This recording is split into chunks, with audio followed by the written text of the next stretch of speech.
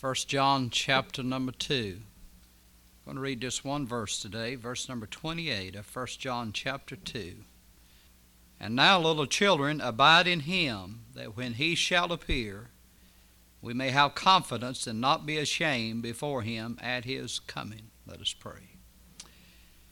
Our Father, I thank you for the Word of God. I thank you for the privilege to preach. Thank you, Lord, for these that have come.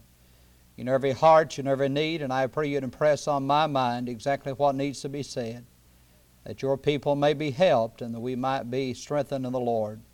God, do that in hearts that only you can do, and we'll thank you in Christ's name. Amen. I'd like to speak to you on the thought, I wish I had given him more. The Bible talks about here that when he appears, we'd not be ashamed before him at his coming. Have you ever done anything that you were ashamed of, or said something or thought something that you were ashamed of? We probably all have. And we probably have regrets now, much less thinking about then. But as we think of this service and this thought today, we like to deal with it in different areas. First of all, trust. Proverbs 3, verse 5 and 6, trust in the Lord with all thine heart. Lean not unto thine own understanding. In all thy ways acknowledge him, and he shall direct thy paths. God wants to be involved in our life. But the Bible says, trust in him with all thine heart. I think the key is all. As I read the Bible, I find that God is interested in the details of our life. The Bible said he numbers the hairs of my head. Now, I cannot tell you how many hair is on my head. Won't be too long I'll be able to tell you that. But anyway, the Lord knows the number of the hairs of our head. He knows all about us. Not a sparrow falls to the ground that God does not know about it. And so he says, in all thy ways acknowledge him, and he shall direct thy paths. If we'd only learned to do that. And I believe that we'll certainly wish one day that we'd walk by faith, not by sight. That we'd have trusted God in every detail of our life. Proverbs 28:26, he that trusteth in his own heart is a fool. And then in Psalm 118, verse 8, it is better to trust in the Lord than to put confidence in man. I am told that's the center verse in the Bible. And if you count all the verses of the Bible, divide it by 2, that you'll end up with that being the center verse. That's a great truth, isn't it? It's better to trust in the Lord than put confidence in man. Man will fail you. The best of men will fail you. But God never fails. Notice the 2 center words of that verse is the Lord. He's the center of the Bible from Genesis to Revelation. So may God help us to put our trust in the Lord and we'd not have regrets when we stand before him. Second of all, we wish you would give him more of our time to the Lord. Psalm 89:47, remember how short my time is. The most amazing thing about getting older is the brevity of life. When I was a youngster going to school, I thought I'll never get out of school. I'm going to have to go to school all my life. And that's kind of been the way it is. I'm still in school, I reckon. But time seemed to pass so slowly. But now as I've gotten older, I wonder how under heaven I got this old. Where did it go? Remember how short my time is. 1 Corinthians 7:29, but this I say, brethren, the time is short. In Ephesians 5:16, redeeming the time, because the days are evil. 70 years of age is nothing, is it? Really? How quickly life passes by. And if a person doesn't have the Lord, what do they have to live for? If you don't have Jesus, then what's the purpose of life? To be born, to work and live and then die? Is that all there is? I'm glad there's more to it. But you know, we all have the same amount of time, 168 hours in a week. And we're all given the same amount. And I was thinking about, you know, Israel was required to give a seventh of their time to the Lord, which is 24 hours.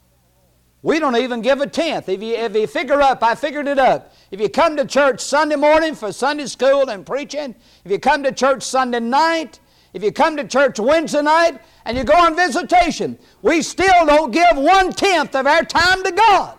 We're not even tithing. And some don't even come that much. They don't come every service.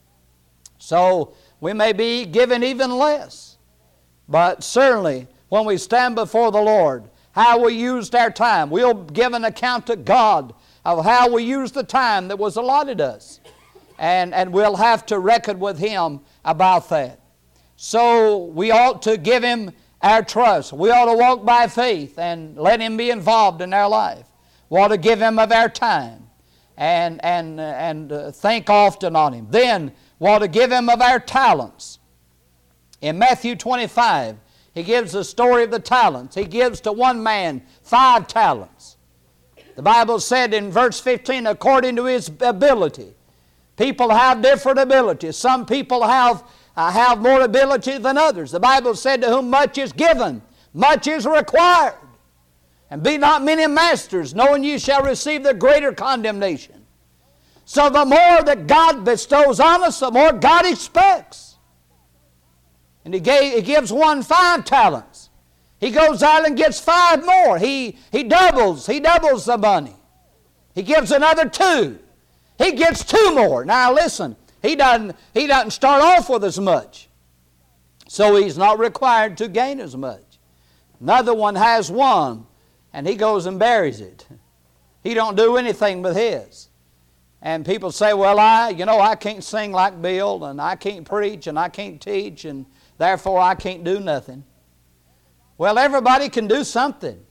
Everybody has a talent. Everybody has a gift. And the important thing is using that to the glory of God and using what God's given us to the best of our ability. It's amazing what people have done with little. And Fanny Crosby, many of the great songs that we sing in church was written by her, who was blind. She could have sat around and said, well, here I am, I'm blind and I'm disabled and I can't do nothing except sit around and feel sorry for herself. But she didn't do that. She went ahead in spite of her disability and let God use her to bless millions of people. God help us to do the best we can with what we have. 1 Peter 4:11, if any man speak, let him speak as the oracles of God. If any man minister, let him do it as of the ability which God giveth, that God in all things may be glorified through Jesus Christ, to whom be praise and dominion forever and ever.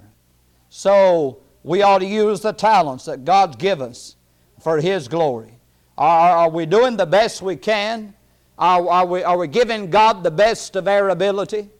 Or are we slack in that area? When we stand before Him one day, we'll wish we had given Him more. Then the matter of tithe. Bible teaches in Malachi 3:8. He asks the question, will a man rob God? Well, and they say, why, wherein have we robbed thee? And the Lord said, in tithes and offerings. You know, to not give the tithe is to be a thief, according to the Bible. Not according to Dean Silver. It doesn't matter to me. It's what God thinks, really. And so he says that we ought to give to the Lord that belongs to Him. And God promises a blessing. God says, if you will obey me, I'll bless you, and your storehouses will overflow. And God's proved that in my life. God's met every need that I've ever had, and beyond my needs. The Bible says, delight thyself also in the Lord, and He shall give thee the desires of thine heart. All of us have more than we have to have, don't we? The Bible said, having food and raiment, let us be therewith content. And I've got far more than food and raiment. I've got more than I need, and so do you.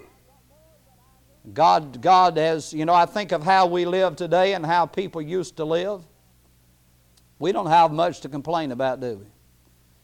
I can remember when you had to go out and cut your firewood and carry the water in the house. If we talk about the cost of living, and it is burdensome sometimes, but if we live like they lived in the olden days, it wouldn't be too expensive to live. We just cut the electricity off and got rid of the car and,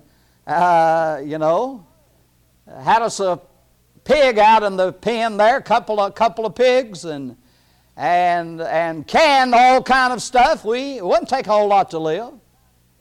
But I'm not advocating we do that unless you want to. If you want to, you go ahead. Talk about the good old days. I don't know whether they were so good or not in that respect. They were good in one way. But anyway, we are blessed, aren't we? We are blessed immensely. And certainly we ought to put God first in our life and give to the Lord that belongs to Him. In 2 Corinthians and chapter number 9, 2 Corinthians in chapter number 9, and verse 6 through 8, page 1236 of 2 Corinthians chapter 9. But this I say, he which soweth sparingly shall reap also sparingly. He which soweth bountifully shall reap also bountifully. Every man according as he has purpose in his heart, so let him give, not grudgingly or of necessity, for God loveth a cheerful giver. God is able to make all grace abound toward you, that ye always having all sufficiency in all things may abound to every good work. So God promises it there right in the Bible. He said if you want a big crop, then sow bountifully. If you don't want to reap much, then sow sparingly. Listen, the only thing that's going to matter when we leave this world is what we invested in the eternal things of God. The things that we invest in ourselves, we have to leave behind, don't we? Who was it? Imelda Marcus, wasn't that her name? That had 1,000 pair of shoes? And what do you do? It's kind of like Solomon had 700 wives and 300 concubines. But had all these shoes. Listen, if you had all the shoes in the world, you'd have to give them up, wouldn't you? If you had the nicest clothes in the world, if you lived in the finest house, you'd have to leave it behind. If you had all the money in the world, you'd have to leave it behind. No wonder Jesus said, "For what shall it profit a man if he gain the whole world and lose his own soul?" And so, really, the only thing that's going to matter is the eternal things. What I invested in eternity. And so we ought to give the best of our tithes and make an investment in eternal things. The Bible says you get 100-fold. You talk about a return. Some people have done very well in the stock market. Someone said I lost a lot of money in the stock market. It went up and I didn't have any. That's been my history. But anyway, they say it's been returning 15-20%, depending on what your investment was in, which is a tremendous return. But then they're saying that you may lose that and more, and some have, I think. But the Lord's promise is 100-fold benefit. Then not only that, but let me move along. We ought to have Him in our thoughts. Proverbs 23, verse 7, "For as he thinketh in his heart, so is he." Psalm 119:59, "I thought on my ways and turned my feet unto thy testimonies." You realize God knows our thoughts? And the Pharisees despised the Lord because He could look into their mind. He could know what they were thinking about. And do you realize that our thoughts are recorded? That the Lord records our thoughts? Listen what Malachi 3:16 says. "Then they that feared the Lord spake often one to another, and the Lord hearkened and heard it. And a book of remembrance was written before Him for them that feared the Lord and that thought upon His name." So the Bible teaches that our very thoughts are recorded, and God puts them in a book of remembrance. And if they're the right kind of thoughts, we'll be rewarded. Now, honestly, how many hours this week have you thought on the Lord? If we'd be honest, probably most of our thoughts have been taken up by the responsibilities of the day, and we get so involved and so wrapped in things of life that we don't think a whole lot about the Lord. But we ought to. What's the first thing you think of when you get up in the morning? Do you think about the Lord and the goodness of God and how much God means to you? What's the last thing you think? Who's the last person you talk to before you go to sleep? You say, well, I talk to my wife or husband, or I talk to the family. Well, to talk to the Lord. Last person you ought to talk to before you go to sleep is the Lord. And make sure every sin's confessed. And thank Him for what He's done for you throughout the day. And the first thoughts that we ought to have in the morning, kind of like B.R. Lakin, he said, the first thing I do is say, good morning, Lord. You know, I think it'd be good if we just, if we talked to God like He was really there, don't you? You know, there's a tendency we think of God as somewhere else. The Bible said, in Him we live and move and have our being. He's not far from every one of us. He is real. He is there. And we ought to treat Him like He's a real person, and He's right there. It's all right. Talk to people might think you're a little strange. You don't have to necessarily do it out loud. That might cause people to think you're strange. You go around talking, they say they must be losing their mind. They're talking to themselves. But it's good. And listen, God can read our thoughts. You don't have to speak out loud. You don't have to talk out loud for the Lord to hear you. You can talk silently, speak silently in your mind, and God knows about that. But the Bible says those that thought upon His name. And that's an awesome thing, isn't it? That even and you have to think about something. I've told you many times about my grandmother. She lived to be in her 90s, and her whole life was taken up with living for heaven, really. The Lord was the centerpiece of her life. And that's all she wanted to talk about, really. When I was pastor down in Maiden, we'd have her come down and stay a week, especially during revival time. She always enjoyed that. And the gist of her conversation was the Lord Jesus. That's what she enjoyed talking about. And this couple, she went and stayed all night with them. And they heard her during the night, and they thought something was wrong with her. And they went in to check on her, and she was praying and talking to the Lord in her sleep. You know why she was doing that? Because her thoughts were on the Lord.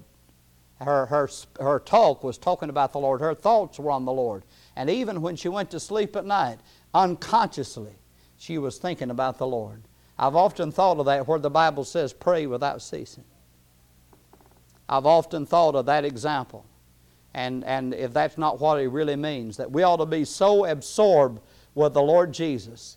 We ought to be so enraptured with Him, and our thoughts will be so concentrated on Him that even subconsciously we would think about Him.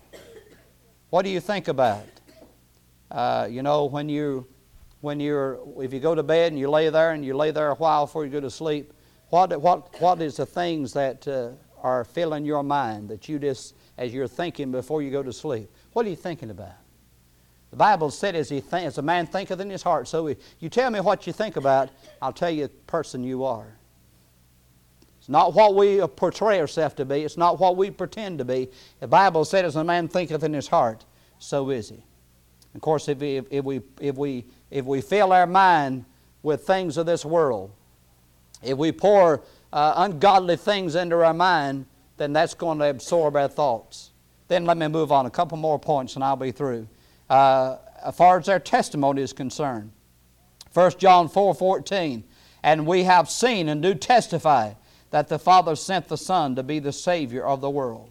In Acts 4 verse 20, for we cannot but speak the things which we have seen and heard. Our testimony for Jesus Christ. You know the Apostle Paul, he hated Christ. He hated Christians. He is having them committed to prison and giving permission for them to be put to death.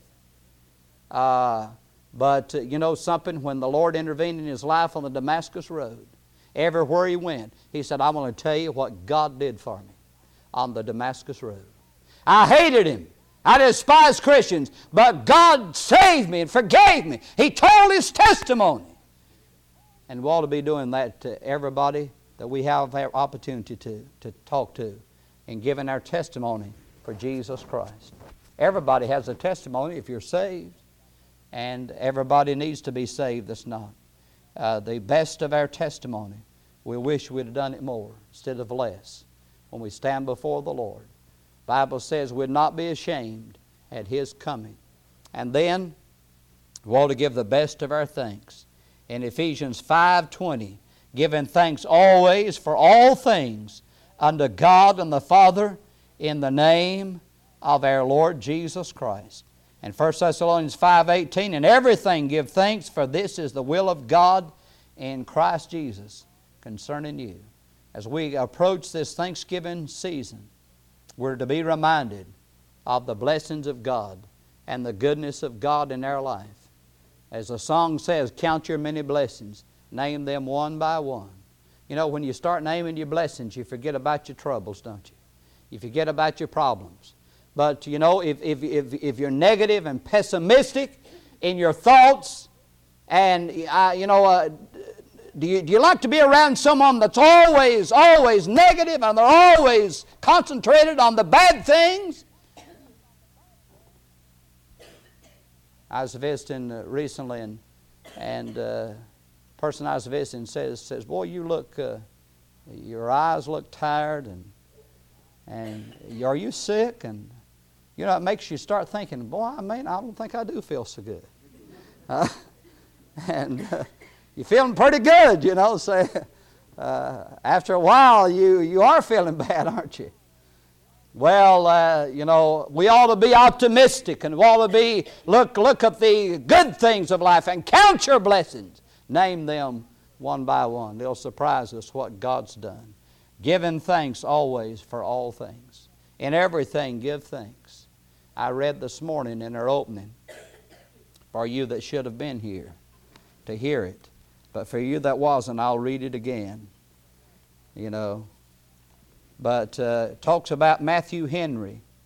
And he was robbed. And this is the attitude that he took toward that. He says, let me be thankful first because he never robbed me before. Second, because although he took my purse, he did not take my life. Third, because although he took all I possessed, it was not much. And fourth, because it was I who was robbed, not I who robbed. I thought of that, and I've had that for some time. Here's a man that had everything to complain about. I wonder, I doubt I'd have took the attitude that he took. I should, but I'd have probably been griping, complaining, and calling the law and telling everybody what a terrible thing had happened to me. But now here's a man that in that bad experience, he found something to be thankful for. And we can always find something in every heartache, in every tragedy of life. We can find something to be thankful for. And you know something? If you're saved today, there's nothing can change that. If you're a child of God, no matter how bad it gets, no matter how hard it gets, the devil can't take your salvation away. We have a home in heaven.